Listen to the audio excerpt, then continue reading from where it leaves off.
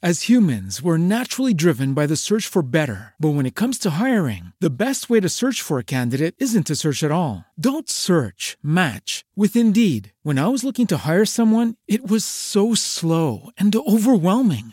I wish I had used Indeed. If you need to hire, you need Indeed. Indeed is your matching and hiring platform with over 350 million global monthly visitors, according to Indeed data, and a matching engine that helps you find quality candidates fast. Ditch the busy work. Use Indeed for scheduling, screening, and messaging so you can connect with candidates faster. And Indeed doesn't just help you hire faster. 93% of employers agree Indeed delivers the highest quality matches compared to other job sites, according to a recent Indeed survey. And listeners of this show will get a $75 sponsored job credit to get your jobs more visibility at Indeed.com/podcast. That's Indeed.com/podcast. Terms and conditions apply.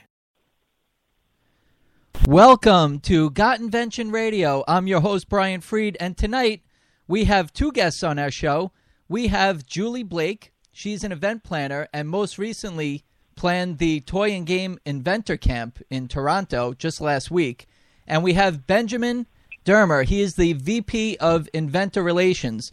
Anybody ever play those Headbands game or Stratego, Aqua, what is it?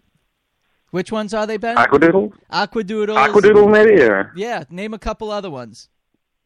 Air Hogs, Bakugan, got a new robot dog coming out. I work for a company called Spin Master Toys. So plenty of toys coming out. Excellent. Thank you for that, Ben. Okay, so let's start off with Julie. If you could just give us a quick intro on yourself and tell us what you do. Sure. Well, I'm an event planner, and I plan all kinds of different events, mostly arts and culture events. And I recently started planning some special events relating to a cause that's close to my heart, which is kids' literacy and creativity. So last week, I planned a camp in Toronto, as you mentioned, the Toy and Game Inventor Camp. And I planned that with a couple of awesome nonprofits from Toronto, Story Planet and Maker Kids. And we wanted to put together a week-long camp where kids could come in and over the course of the week, they would have all the support and tools needed to invent their own toy or game. Okay. Very interesting. And Ben from Spin Master, Benjamin Dermer, tell us a little bit about what you do as the VP of Inventor Relations at Spin Master. So basically, I try and find toy ideas. I spend most of my time meeting with designers and inventors around the world trying to find new stuff that we can make. Every year we got to come out with new toys, just like other toy companies. And as some of your listeners might know, in the toy industry, most ideas actually come from third-party inventors. So I work with them day in, day out, trying to find and develop new stuff. Very interesting. I'm sure that's got to be a lot of fun for you. Yeah, it's not bad. The most important, probably one of the fun parts is really getting a chance to play with all these toys, whether or not you take them, just to see them and to interact with them, right? Yeah, I see about 3,000 things a year, 3,000 new toy ideas a year. So they're not all fun to play with, unfortunately, but it is the biggest perk of the job. Okay. Well, we're going to have a very interesting show here tonight. We're going to be finding out a little bit more about what happens at a toy and game invention camp that just recently ran in Toronto last week, and how there's different things that are going on for kids, hopefully in the United States very soon, and Julie will go through that with us. And then what we'll do later on in the show, Ben is going to give us some great tips on what makes a great toy or game and what Spin Master specifically is looking for when they work with toy inventors. And also, what's going to be really great is tips for inventors. It doesn't matter if you're young or old. Ben is going to help us and give us some great advice to be able to keep our ideas moving forward. How does that sound, guys? Sounds good. Okay, great. All right. It's always fun to have two people on the show. All right. So, Julie, now tell us about this toy and game invention camp that ran in Toronto. So, I'm a kid. I think I'm a kid. I'm a kid, and I have this interesting idea, or maybe I don't have any idea, but my parents said, you know what, you need to get involved in this invention camp. How does it work? So the camp that we ran last week in Toronto was the first of what we hope will be many camps. As you mentioned, we're hoping to do some more in the U.S. Next year, hopefully in Boston, San Francisco, Chicago, and New York, possibly some other cities as well. So what we wanted to do was give kids a chance to come in, whether they had an idea or not, and provide them with step-by-step guidelines for how they could invent their own toy or game. And so what we did over the course of the week was we helped the kids do some brainstorming. We talked to them about what toy and game inventors do, and we talked to them about what makes a good toy or game. And as I said, we walked through some different brainstorming activities to help the kids come up with their own creative idea. And the second half of the camp was more hands-on, where we had the kids using 3D printers and software and existing toys and games and sort of hacking those to create something finished by the end of the week. Well, that's fantastic to have that kind of workshop for kids. And that's something that's really special, and hopefully we can bring that into the United States very soon. What made you choose Toronto? Well, Toronto is close to where I'm based, which is in Montreal. Okay. And as I said, we worked with a couple of really great nonprofit organizations there that were interested in doing a toy or game camp, which is Story Planet and Maker Kids. So Story Planet is a nonprofit organization in Toronto that does children's programming, and they work a lot with after-school programs and summer workshops and camps for kids. And they were really interested in doing something with toys and games. And Maker Kids is a workshop space for kids that has the 3D printer, and they get kids doing a lot of hands-on building. So what we wanted to do was put those two together and have the kids first work on their ideas at Story Planet and then go to Maker to actually build their idea. Okay, that's very interesting. So the parents that are signing their kids up, are they concerned about their intellectual property being, their ideas being stolen from this invention camp? That didn't seem to be an issue last week. It's certainly something that, we're sensitive to in terms of the kids' ideas. But the camp was really sort of a preliminary step of brainstorming, and it was a very collaborative, creative atmosphere where I think that type of sort of copyright type of issue wouldn't come up until a little later in the creative process. So it didn't pose any issues for us last week. Okay, so, whoops. So you're walking them through when they come up with the idea to really developing it, where they're researching to make sure that it's not somebody else's intellectual property. They're doing the drawings. They're taking the drawings. They're bringing them to life. Then you're putting them into a 3D machine where they're actually seeing a prototype of their invention, their toy or game. What about if it's a game? Let's say it's a board game. What are you doing with that?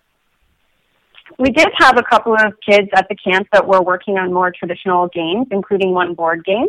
And what we did for that was we actually had a lot of existing board games available and materials, craft materials that we had brought in for the camp to allow the children to sort of hack a game that existed. So we cut up existing board games. We gave them access to different spinners and dice and different games pieces so that they could build something new from existing game parts. Okay. And then once they have that game to a point where they're playing it and everybody's enjoying it, what happens at the end of the camp? So we had some kids that finished their projects sort of early in the week, and others were still working on them on the Friday. It was a week-long camp. So actually it was the child that was working on a board game who was still working on his game board on Friday afternoon. But what we did on the last day was we sort of had a play testing day where everybody tried out each other's games and toys and gave some feedback. We had created a rating form, which we used, and we rated some popular toys and games, and we also gave each other feedback on the ideas. And it was pretty interesting for those of us that were running the camp because we really had no idea what the kids were going to come up with. And we were in the position where we needed to come up with the tools and resources to help them make their idea a reality over the course of the week. So it was quite a good challenge for us as well. So now the kids have their board games and their toys that they've developed, and most of them brought it to some sort of point where it's a raw idea that they can either plan on potentially developing themselves and marketing, hopefully, with their parents' help, or themselves, because kids are doing more than parents these days, especially on the web and making a website and e-commerce and all that. But then you also got Spin Master involved, and Ben's company, Spin Master. So how and why did you get Spin Master there? So, like I said, the camp was run with 2 nonprofits, and obviously, financial resources were limited. So I was seeking a sponsor to help us fund the camp and also offer some scholarships to kids that maybe couldn't afford to go to camp. So I met with Ben, and we were very happy that Spin Master agreed to come on board as the title sponsor for the camp and helped us really to get those resources in place. They donated some toys and some funds to help us run the camp, which also allowed us to give some scholarships out to kids. That's very nice. And did Ben and Spin Master actually look at the products and see their ideas and see if it's something that he may potentially license? Well, on the last day of the camp, yes, I did go over the list of all of the creations with Ben, and we discussed how many of these ideas might actually possibly be, feasible or marketable. And one of the great things and one of the great learning opportunities of last week was to see out of 16 kids, what types of ideas came up and how many ideas might actually be something that could go to market. And it was very interesting to see that. Very nice. And how many people actually attended the camp? So there were 16 kids. 16. 16. Okay. And their parents also stay there with them at the event? Not throughout the week. What we did was we had the parents come in on the Friday, on the last day, to see what the kids had created. And that was a really fun day. We had a screening where we showed the kids commercials, which they made during the course of the week. They actually filmed and edited their own commercials for their toy or game product, which was definitely one of the most fun parts of the week.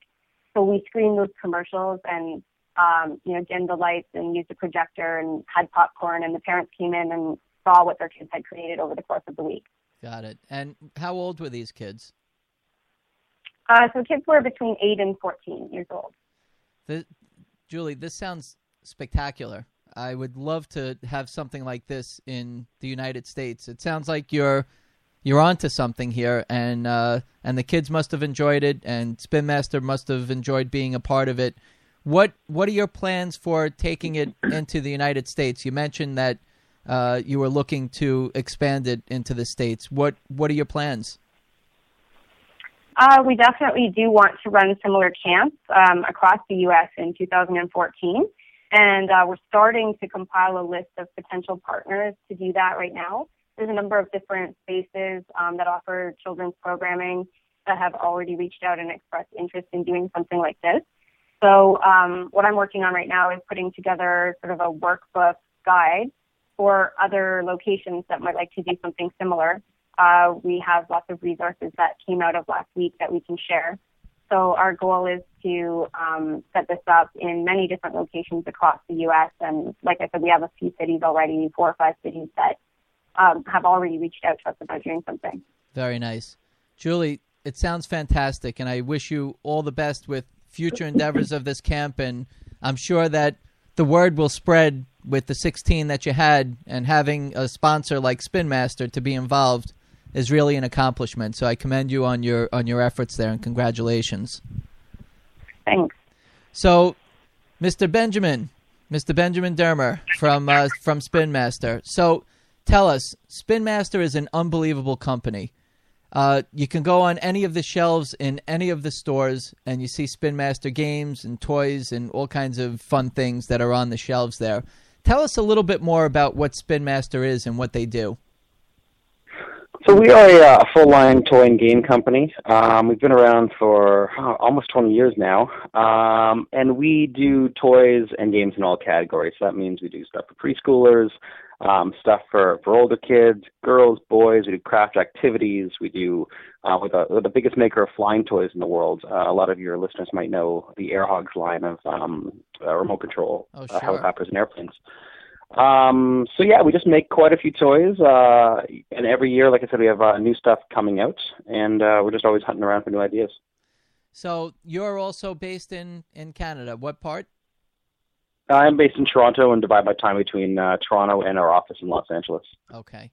And when you're going through these toys, I mean, you have a ton of SKUs that are out there. They're mostly to mass retail. They're specialty stores, your catalogs, right? You have pretty much a pretty wide range of distribution. Yeah, we sell just about everywhere in the world that you can buy toys. I mean, obviously the mass market is our bread and butter, and we're always trying to find toys that can be really big hits and reach lots of kids. Just recently, Ben, I've been hearing quite a bit of inventors specifically targeting making a great toy or game, and they feel very passionate about it. Tell me, you must see so many different variations of different games out there and new toys. Tell me what makes a great toy or game. So that's a hard question. If I knew that, I'd be making them myself. I think for us, and I can only really speak for what works for us. The first part is magic. Toys aren't necessarily like other categories. We're not just looking for pure utility. We're looking for real entertainment value. We're looking for stuff that's gonna delight kids and adults. So magic is the first key, and it's finding something that is really new and really exciting, and just make someone sort of take notice.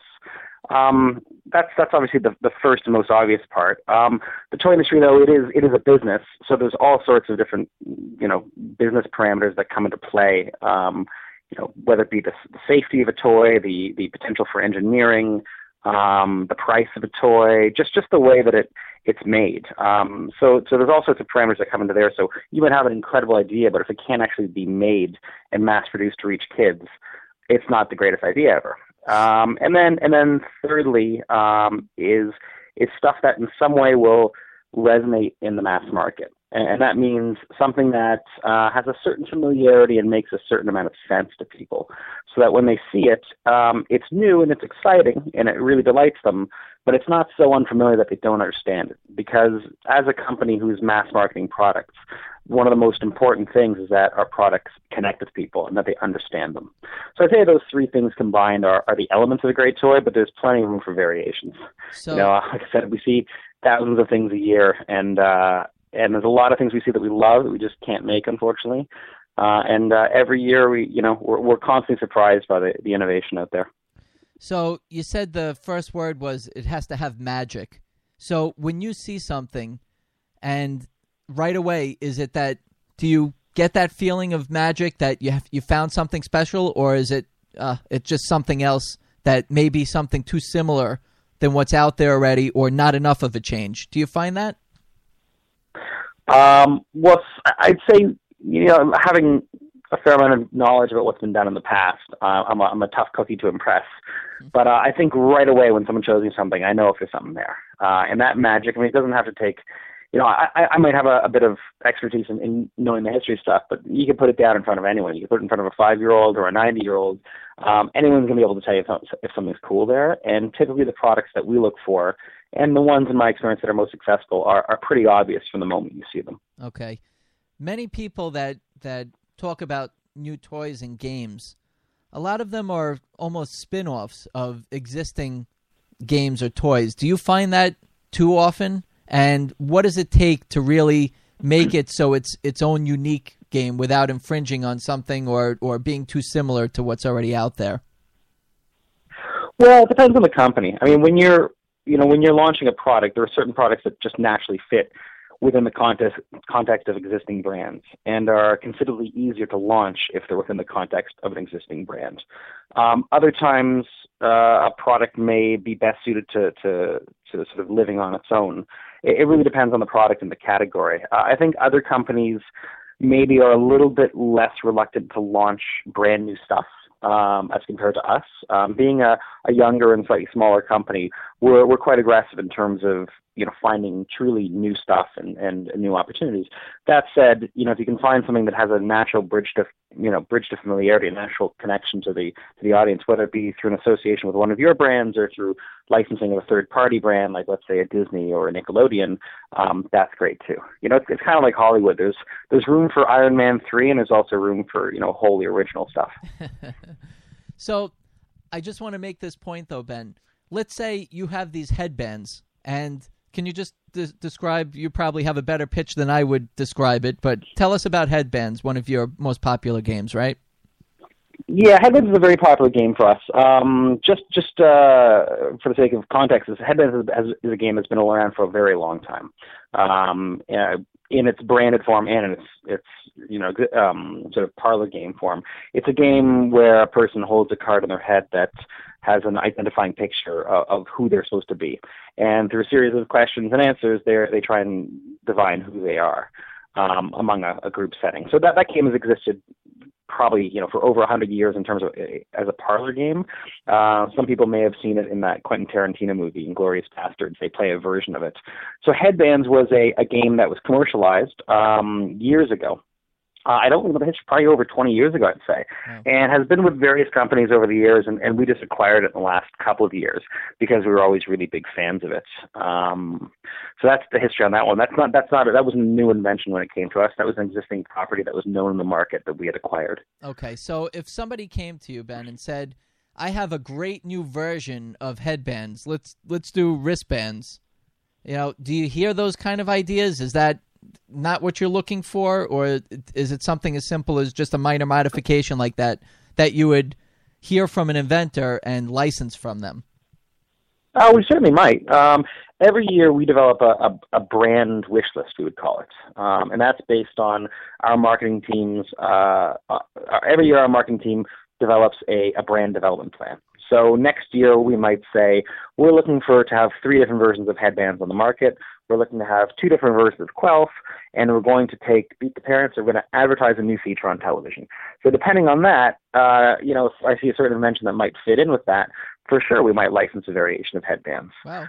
That said, if it happens to be in a year where we have no plans to expand, or if we already have internal concepts, it might not be the best idea. So it's hard doing that without being in concert with the toy company that you're pitching. It's always best to really have a personal relationship with them to know what they're looking for. Okay, so just put me on the list for the wristbands. What can I say? I mean, now, when an inventor is actually going to pitch an idea to somebody like Spin Master and yourself, or another inventor, another toy or game company, the rumor has it, and correct me if I'm wrong, or maybe it's different with you, is that you need a licensing agent specifically that's approved within the toy and game industry.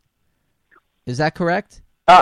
Yeah, it really depends on your relationship with the company, on your level of professionalism, on how seriously you pursue your inventions. At Spin Master, we try and be very democratic. We try and see people of all walks of life, even if they're not professional inventors. Unfortunately, that's not always possible. So in certain cases, we do recommend that people go through a licensing agent. I mean, typically I work with professional toy inventors who have a reputation and have a bit of a history to them. I'll tell you the honest truth. I think, if you're a casual inventor who has 1 or 2 ideas that you're developing, it certainly is not a bad idea to use a licensing agent. They have a relationship, they have an expertise, and it's their job to sell. That said, I think if you're a truly professional inventor and you're truly dedicated to the craft, you can talk your way into any company, because all those inventors that don't use licensing agents, they got there somewhere in the first place. So, but it's a matter of, again, investing a certain amount into the products that you're doing and having, a sufficiently obvious opportunity for the companies involved. Okay, well, that's fair. That's fair, and that's very respectful for an inventor to be able to approach you. But you have expectations, and the inventor has expectations. So with your expectations, and you mentioned some of them with level of expertise and how to pitch it and obviously how to vet it, they have to take the emotion out of their own invention and see if it's something that is viable for the and realistic for the market. So from this note, from an inventor coming to you, Ben, what are your expectations? Do you want to see a product that or a prototype, or do you want to see chicken scratch on a piece of paper? Do you want to see the finished product. Give us some expectations so we're prepared when we present to somebody like you. Well, from experience, I really have no expectations because I've seen everything under the sun. Okay. What I'd like to see, I'd like to see the product finished, engineered, in a box, and ready to go. But that's not always really possible. Mm-hmm. It's the job of the inventor to present whatever it's going to take to convince the company to do it. And that varies from product to product. We have licensed things from a drawing on a piece of paper. It's certainly rare, but it has happened. All the way up to times when people have shown us stuff that is 90% finished, but that last 10% was the most important part. It really depends. I mean, if you were to come in and, let's say, pitch me a remote control helicopter, if that thing doesn't fly, and if it isn't manufacturable, we're really not that interested in seeing it, because in the case of remote control helicopters, that's the invention. That's the hardest part. I mean, anyone can make anything fly with sufficient motors, power, battery, all that kind of jazz. So some sense of toy engineering, toy development is really important in that case. In the case of a doll, like let's say, a fashion doll, like a Barbie doll, we know how to build those. That's not really an issue. There's no issue of figuring out how to make it or how to produce it. What's important in that area is not so much the theme or the name. It's really the look, the style, how that style is going to translate into a three-dimensional prototype. So it really depends across the board, what the most important part is. It certainly never hurt. I understand the dilemma for inventors is because you don't want to invest too much in any single idea because your job is to come up with plenty of ideas. And you don't know which ideas a company is going to want, so you don't know where to invest. That said, it's the exact same problem for a toy company or for any company. They don't know which ideas to develop either. And every time you pitch something to a company, you're pitching an opportunity, but you're also presenting a whole series of questions. And the questions might range from, is this manufacturable? How much does it cost? How is the mechanism really going to be developed? Is it really going to be fun? All these questions that lie between the invention, prototype, or concept and the finished product. So certainly, the more of those questions that you can answer, the better job you're going to have of convincing a company, the better job you're going to have of getting your ideas forward. And one of the most important parts for I think everyone to remember is that when you come in to pitch a toy company, and this I assume applies to all industries dealing with inventors, I'm the front man for it. I'm the first person to see something. And if I see opportunity, I then have to come back and show it to my people. And, I have a panel of people, including the executives from the company, and we talk about what works. But I have to then communicate your vision through to everybody else. So if your vision is not that refined and it's not that specific and there's still a lot of questions to be answered, it's only going to be that much more difficult for me to persuade other people. So in my opinion, and it really varies from person to person, but I like a certain amount of specificity. It's very hard for someone to come in and show something that just isn't quite worked out or isn't quite developed. It's much better to come in and say, this is what the product is. This is how it works. This is what it does. And give me the opportunity to be the kid and see if it's fun. So let's say I have this, you're doing a lot of flying objects. So if I come up with a really cool design for a helicopter, I can present the design to you without having it fly? Is that no? okay? Like I was saying, in the case of a helicopter, it would absolutely have to fly. Okay, that's what I want. And that's what I'm saying. Yeah, because in the case of a helicopter, the invention is getting it to fly. I mean, we could sit down here on the phone and brainstorm 500 ideas for helicopters that each would be good enough to market. A helicopter that does a loop, a helicopter that explodes, a helicopter that shoots lasers. If you can't figure out how to get it made, right. That's the hard part. Okay, so I wanted to be clear on that. Inventors and resources for inventors. If you're listening and you have questions for Ben or Julie, please email me, brian@gotinvention.com. I had a couple questions come in, and I'm incorporating them as we're going through, so thank you for your questions. Intellectual property. Tell us what your take is on that, Ben, and also, since we're broadcasting in the United States, although there are many people that listen in Canada and other parts of the world, tell us about intellectual property when we're presenting an idea to you, how important that is, and what it takes to present to you, being that you're in Canada. Well, I deal with America 95% of the time, and we sell, our main market is the United States. So as far as we're concerned, I don't think we're any different from any American company. In terms of intellectual property, there's a couple of different angles to take on that. First of all, to what degree should an inventor be concerned with any matters of intellectual property? And that philosophically varies from person to person, from inventor to inventor. In my case, I'm not that concerned about it. I mean, it's certainly great if someone does their research to try and make sure that something does not infringe. And to the best of their abilities, an inventor should do that. And that's my primary concern, is not so much as something patented, not so much as something unique, but just to make sure that something actually isn't infringing someone else's intellectual property, because that's it's part of our process, but oftentimes we'll go down the road and invest considerable amounts of money only to find out that there's some, conflict that prevents us from going forward. Okay. Oftentimes, inventors will ask, should I patent this? Do you expect us to have me to have a patent when it comes to you? In our case, absolutely not. It's just, the toy industry is, you're lucky if a product lasts on the market more than a year or two to begin with. And, for every 10 inventions that an inventor comes up with, they're lucky if they license one. So the idea of patent everything you're doing is really not that worthwhile. Now, there are certainly times when inventors come up with something that's truly unique, truly proprietary, that's going to have a real benefit in the toy industry. And in that case, I'd recommend wholeheartedly, if you think there's value in it, go ahead and patent it. Likewise, in the case of something like, let's say, a fashion doll or especially a game, a board game, there are certain products where the name is almost more important than the product itself. I mean, certainly in the case of board games. If you look at most of our games, they have very catchy titles that communicate the product right away. Headbands is a great example. I mean, one of the few things that distinguishes that game on the market is the name Headbands, which is such a great trademark. Right. So in that case, I definitely recommend that inventors don't come and present games with names that have not been vetted through the trademark office. And even better than that, if you really believe in it, I'd recommend securing the trademark. It's much cheaper to secure a trademark than it is to get a patent. That's right. And also, as far as the instructions, is to potentially copyright those. Yeah, I wouldn't. I probably wouldn't recommend an inventor. It really depends on what type of inventor you'd want to be. In my experience dealing with professional toy and game inventors, that's not a crucial part. I mean, we're going to rewrite the instructions anyway. Okay. If you're, I mean, I would want to distinguish in this, just for the sake of clarification. Oftentimes, toys and games get lumped together, and they're actually quite different in many ways. Most toy inventors don't really plan on bringing their toys to market themselves. It's very rare. So their whole business is based around a licensing play.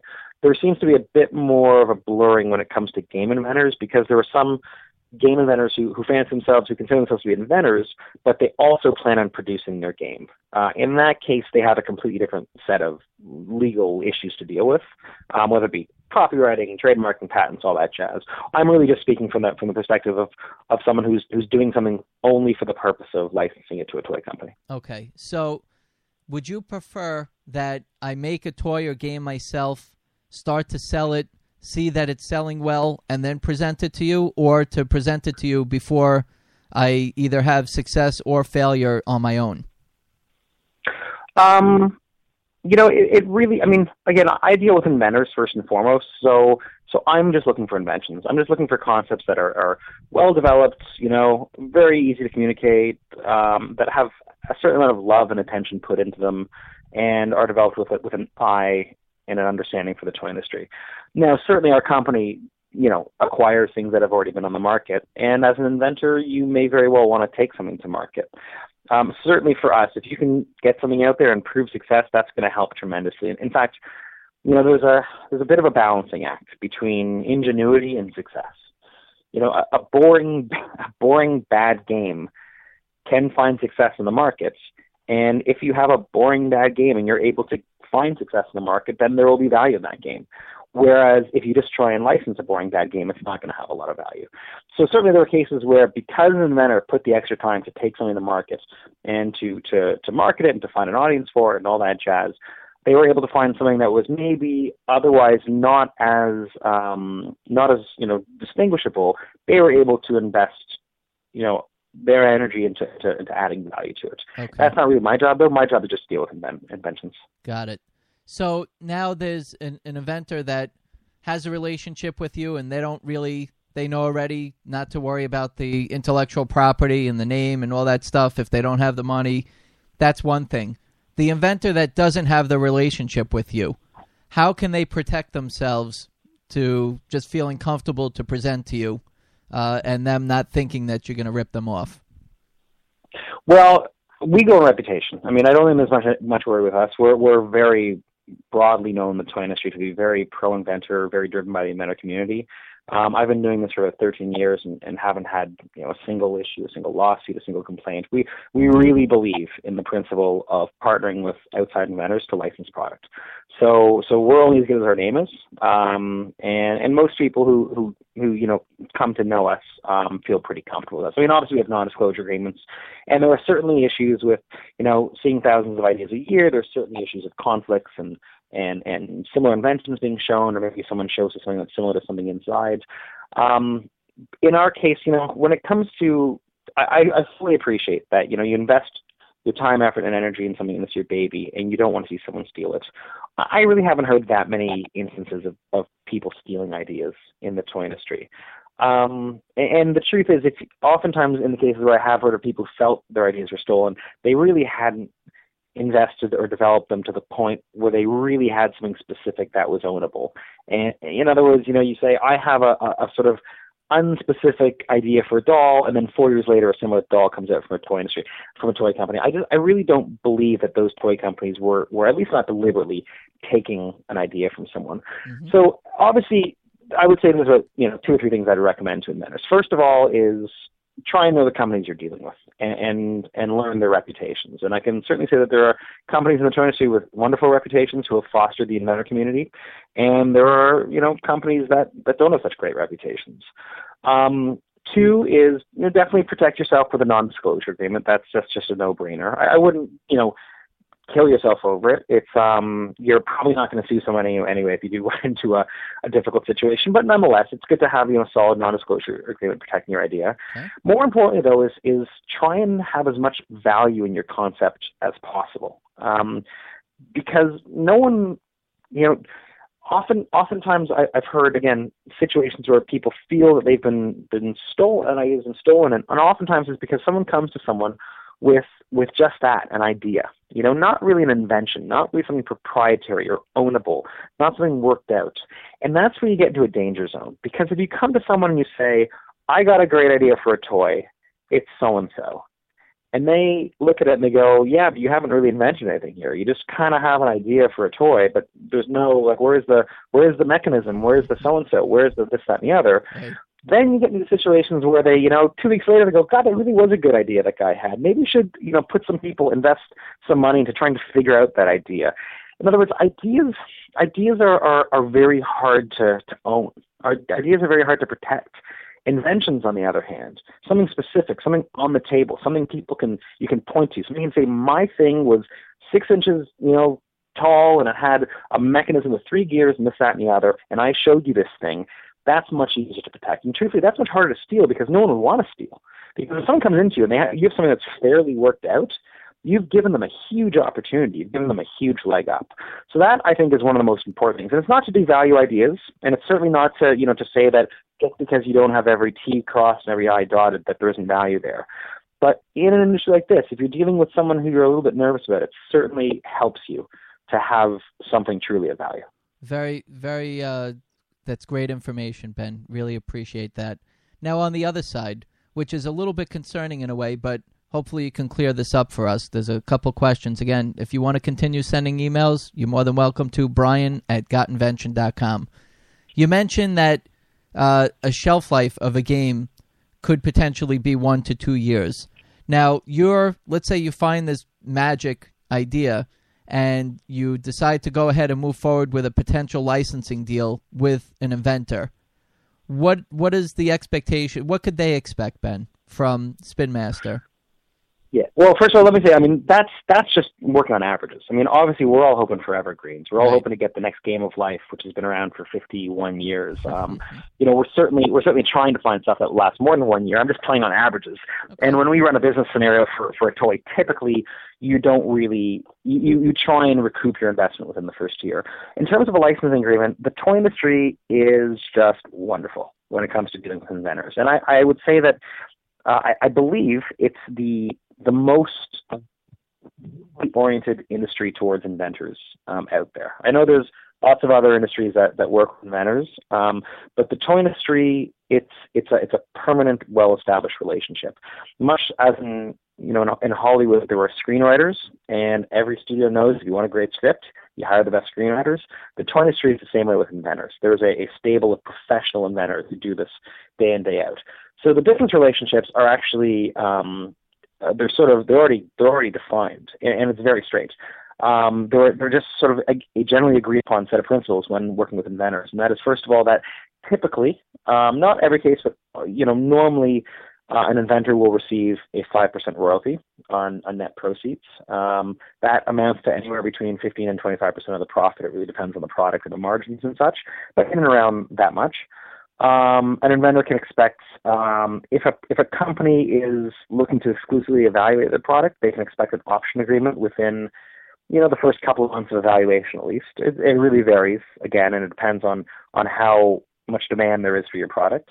An inventor can expect a licensing agreement with an advance attached to it. So an advanced sum of money that will later be recouped from the revenue stream. It varies on what the amount would be. Typically in the toy industry, you're looking from anywhere between really $5,000 and $150,000, and it's certainly cases of it being higher than that. But those are generally what an inventor can expect, and those are not controversial terms, at least, and they're almost expected when you go in to make a deal. There's certainly cases where the royalty rate will fluctuate depending on what other partners are involved. Let's say in order to do your product, we may have to license other third-party technology, or if it's a product that is associated with Disney and we have to pay them the royalty, then the royalty rate would be a little bit lower. But again, these are generally accepted principles that really don't even require much negotiation. Okay, and it makes a difference on the advances and so forth, depending on what sort of intellectual property you have, or the extent of how far you've actually developed the idea? Yes and no. I mean, it's hard to say what makes an advance. The real truth is, obviously someone wants to pay an advance that helps to compensate the inventor for their investment. So if someone comes in with a fully functional, developed prototype remote control car versus an idea on a napkin, typically speaking, you're going to probably offer them a greater advance. The real truth of it is it is a market. And what's going to drive the size of your advance is how many other people also want your product. That's just me. People don't often say that, but that's probably the cold, hard truth of it. That if you have 10 companies lined up, every one of them clamoring for it, someone's going to offer you a considerably larger advance than if they know that a product can only be sold to them. So let's say you do have that line extension to headbands, and I know that no one else out there could possibly license it because we're the ones who own headbands. That's going to somewhat affect the advance you get paid. Now, that said, again, the toy world is actually very nice when they deal with inventors, and that opportunity, truthfully, the toy company could probably take advantage of the inventor, and maybe even try and license it without paying them in advance. But typically speaking, most people understand that it's a give and take in a long-term relationship.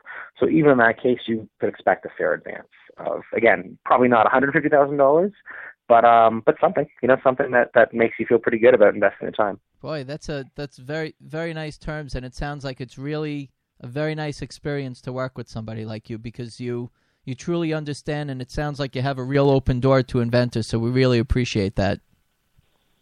Well, that's a big part of our life. I mean, pretty much everything that we've ever done that has built this company has been through partnership with another company, with another inventor or another company. We're happy to pay royalties because when we're paying royalties, it means our products are selling. Right. It means it means money's coming in. That's fantastic. So Ben, you took a part in the toy and game invention camp with Julie, and Julie, you're still there, right? I know you've been patiently listening. I'm still here. So tell us about that experience, Ben. I mean, there's young inventors that are going to this camp inventing products, and Julie's taking this responsibility of putting this kind of event together for kids and innovation. What's your take on that? Oh, it's awesome. I mean, it's just awesome. First of all, shout out to Julie, who did an amazing job with this thing. Not just in organizing it, but also even in persuading me, to participate in it. It was really her enthusiasm that made the whole thing seem so exciting. The thing is just great. I mean, for a company that works with children day in, day out, and also works with inventors day in, day out, it was just a natural fit.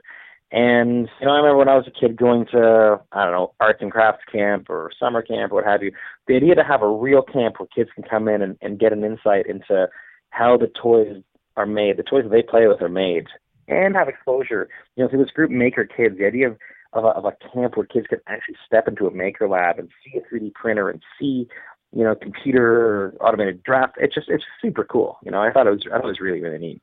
And what was your review like going through the kids' inventions that came out from the camp? Yeah, it's great. I mean, like just the one awesome thing is just the sheer unbridled creativity. Of not having to worry about market constraints, not having to worry about anything else. Just seeing kids' imaginations run wild is the coolest thing in the world. I mean, I wouldn't necessarily look through this with the eye of, is there a product that's been mastered to get a license from? Because I don't think that's what it's really about. I mean, in the same way that if you had kids at photography camp, you're not going to expect them to sell their pictures to Time Magazine. I wouldn't put that much pressure on the kids. It's really just about watching kids explore their creativity, learn about the industry. Maybe most kids I think probably don't even know toy invention exists as a profession. So the idea that a couple of these kids might get the bug and want to go into it was enough of a reason for us. Very nice. And that was fantastic that you were a sponsor of that type of experience for the kids. So I know that Julie appreciates it, and I know just from me being involved in a lot of kid inventor initiatives, that is something absolutely fantastic, and I'd love to bring that to the United States however possible, as soon as possible. It's fantastic. So, Ben, you really gave us a good amount to sink our teeth in to really inspire us to focus on the toy and game industry and coming up with some new innovative ideas and toys and games and so forth.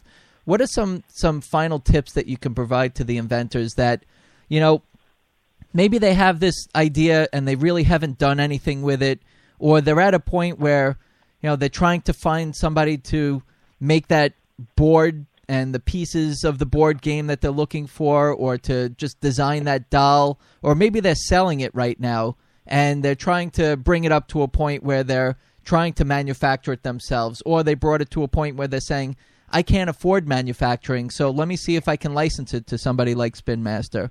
What are some final tips and words of wisdom that you can give us no matter what stage of the invention process we're at? Well, yeah, I'd separate that into two questions. Say if someone already has something that they have developed, then I would say make an effort to reach a toy company and just try and establish a relationship. And that really depends on, I hate to say it, but how much, again, you've invested and how good the product is. If someone calls me and says, I have an idea for a beach toy, I have a drawing, it's probably not, I'm probably not going to say, yes, come in right away and present that to us. Versus if someone comes in and says, I'm a former aeronautics engineer, I've developed, an RC flying toy, I have 3 working prototypes, yada, yada, yada, I'm going to be very impressed by that. I'm going to want to see this person as soon as possible. More importantly, I think it's, what I like to talk about is for people out there who want to get into the world of toy invention. Maybe you do have an idea. Maybe you have a million ideas. Maybe you're a professional inventor who's just looking for, new revenue streams and new relationships. The toy invention world, it's hard. It's hard like anything else. It's hard, any of these jobs in the world, whether you want to be a screenwriter or a songwriter, these are just hard jobs. But the toy industry it's great. It's first of all, it's ethical. It's on. Like I know in the music industry, in the film industry, and these other businesses that deal with creative people and intellectual property, it's quite cutthroat. The toy industry is actually really nice, and we try and maintain that. And like I said, there's pre-established, business terms. There's a general set of ethical principles dealing with people. It really is a nice business to work in. Now, it is extremely tough to license stuff, but if you have something great, it's an inventor can be king in the toy industry. And I would say that's the most important thing, is getting to something that's great. So the most advice, the biggest piece of advice I would give is learn the industry. Because, like I said, the first part is having magic, but just as important is all these unfortunate constraints that dealing with being a mass market company. So right away, it's very important that what do all the toy companies do? Mm-hmm. What categories does a toy company work in? in those categories, what are existing price points? If you have a fashion doll that costs $40, odds are it's not going to sell. Like, look, rules are meant to be broken, and maybe there's something awesome that's going to come out that changes things. But typically speaking, fashion dolls are $15, $20 each. In the activity section, let's say you have the next Play-Doh, and it's like Play-Doh, but it's new and it's cool, and you've never touched anything like it.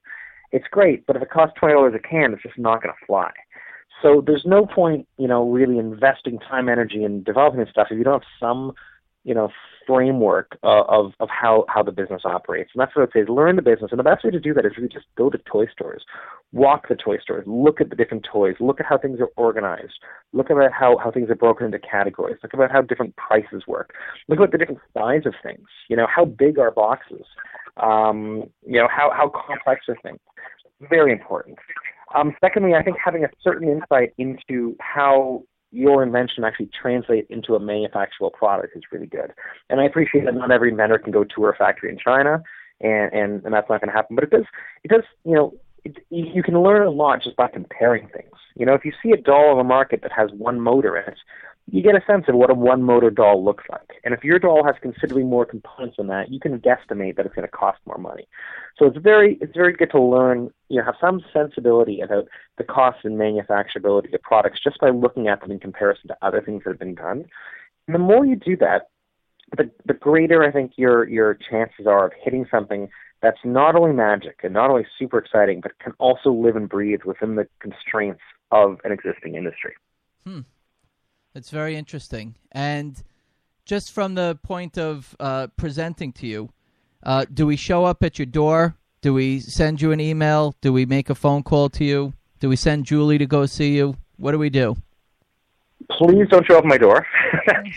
The one thing I ask most. I would say when it comes to us is we do have we have a bit of an online screening process. I shouldn't even call it a screening process, but we have an online submission process, which allows people to send a form in with their idea, which gives a general outline of what they're looking to present, and that enables us to screen and to check out, see if things are even in our category. Because as much as we'd love to meet with everyone with an idea out there, unfortunately, we just don't have enough people to do it. So it's definitely an imperfect tool, but we try our best to use it effectively. If we don't feel that we're able to meet with you, then we'll certainly refer you over to an agent. And I would not hesitate to get in touch with these agents because truthfully, they're a tremendous value. And I totally get it. They're going to take a huge chunk of your royalty, and people are like, screw that, I don't want to use a person who's just going to take my money. But a couple things. One is selling your products is the most important thing. You can have the greatest product in the world. If it doesn't sell, it doesn't matter if you get 100% of nothing. And I've seen numerous cases where reps have really made the difference. Secondly, the toy invention business is not about one invention. It really isn't. It's about a constant flow of ideas. So constantly developing stuff. It's constantly having things come out, and it's a numbers game. Very few people are able to hit it on their first go, and I wouldn't be horribly discouraged if you didn't license your first product. A rep is a great way to get your feet wet. To establish a relationship, to establish a bit of a history, a bit of a reputation for your products. It'll make it that much easier. That said, if you think you have something that's going to knock our socks off, by all means, send me an email and persuade me of it. And if it sounds that way, I'd love nothing more to meet with you. And I can think of numerous times where people have called me. Like I said before, that example, somebody calls up and says, I was an aeronautics engineer. I developed this prototype. It uses this battery, this component, this motor. I look at that and I go, man, this dude's serious. I'm into this. Sounds if someone calls, and says, I'm a mother of 3 kids in Idaho, and I developed a beach toy that my kids really love, I might. It really depends on what I think of. But oftentimes, if it's not in a category that we're already, really in, like let's say beach toys or preschool toys, it's a little bit harder. I'm typically looking. I hate to say it, we're very open, and like I said, we'll try our best to see everyone. But really, ideally, I'm looking for people who take it seriously. This is a serious business, and people who are really excited to invest their time, energy, and efforts into making something cool. Thank you very much, Ben. And we could go to spinmaster.com and look on there. I believe that there's something there for submitting your idea. Is that right? Yeah, 100%. Super. Okay, Julie, tell us about some upcoming events that are happening in the toy and game industry, and especially for young inventors. Yeah, so there are some fun events coming up, and actually what inspired me to put together this camp was primarily finding out about a contest that's called Young Inventor Challenge, and it takes place every November at ShyTag Toy and Game Fair in Chicago. And it's a really cool contest where kids can enter in their own original toy or game idea, and kids compete in a junior and senior category to present their original ideas. And then basically toy or game companies come in, look at the ideas, and the winners get their game or toy actually professionally developed and manufactured, which is really exciting. So I saw this contest, and I really thought that kids around the world should know about it and have the opportunity to think about toys and games. And as Ben already touched upon, kids don't really have the same filters as adults, where they don't realize what is and is not possible, and they're just thinking about their creative ideas. And so that was really what inspired me to start the camp in the first place. Okay, so we have the Young Inventors Challenge, which you can go to younginventorschallenge.com, and you can enter for that type of event. Then there's also the event that I had an opportunity to interview 40 unbelievable kids that had inventions that they came up with and presented at the Chicago Toy and Game Fair, which is when, Julie, this year? It's in November, right? Yeah, so it's at the end of November, and the Young Inventor Challenge is on November 23rd. Okay, so that's at the Chicago Toy and Game Fair. It is, yeah. Okay, great. And then I know that the Discovery Games, there's something there as well? So discovergames.com is a website that was started by Mary Cousin, who founded Chicago Toy and Game Fair. And she's a real powerhouse in the toy and game industry. She founded that fair. She was one of the founding members of Young Inventor Challenge, discovergames.com. And there's a lot of exciting stuff happening basically in Chicago in November. That sounds great. My daughter, she's 11. Her name is Alana. She is gearing up, ready to go. She's making me buy all these little pieces and parts to help her put together, and she's looking forward to entering the competition there. So she's very exciting. And I know she's in the other room listening because she has headbands, Ben, and she loves the game, and she knows all the other games that you have better than probably you and I. Well, not better than me. Better than me, that's for sure. But that's fantastic. Any final points, any other notes or anything that either of you want to just get out there to the listeners one last time? I just say, if you're in the invention world, certainly the toy industry is a great place to be. We're always looking for new stuff. We're always excited for new products, and always looking for new inventors. So get into your workshops and come up with something great. We're looking for the next biggie. Thank you very much. And Julie, any final words? I would just like to say that if you're a young inventor out there, I can't think of anyone who knows better than kids what's fun to play with. So I encourage any young inventors out there to explore their ideas and get creative with their toy and game ideas. Fantastic. Julie, do you have a website or an email address as well to present to the listeners? Well, kids who are interested can go to younginventorchallenge.com, and there's all kinds of information there about how to enter, and there's an email address there as well. Okay, super. All right, thank you very much. That was Benjamin Dermer. He is the VP of Inventor Relations at Spin Master, and Julie Blake, the event planner and very active in the young inventors community, just doing that toy and game inventor camp and helping to put this interview together tonight with both of them. Thank you very much. And like to thank our sponsors. We have Distribution Direct. We have QuickPatents.com. We have Patent Pride. If you're looking to have a plaque of your patent that just got issued, you can go there. Carter, DeLuca, Farrell, and Schmidt, thank you for your support. And, of course, Inventors Digest. Thank you very much for your support. If you're not a reader of the magazine, whether it's online or the print, just go to inventorsdigest.com and sign up for your subscription as well. All right. Thank you very much. Again, I'm your host, Brian Freed. Have a great night from Got Invention Radio, and keep on inventing, especially in the toy and game industry, and reach out to Ben when you're ready. Thank you very much, everybody. Have a great night from Got Invention Radio.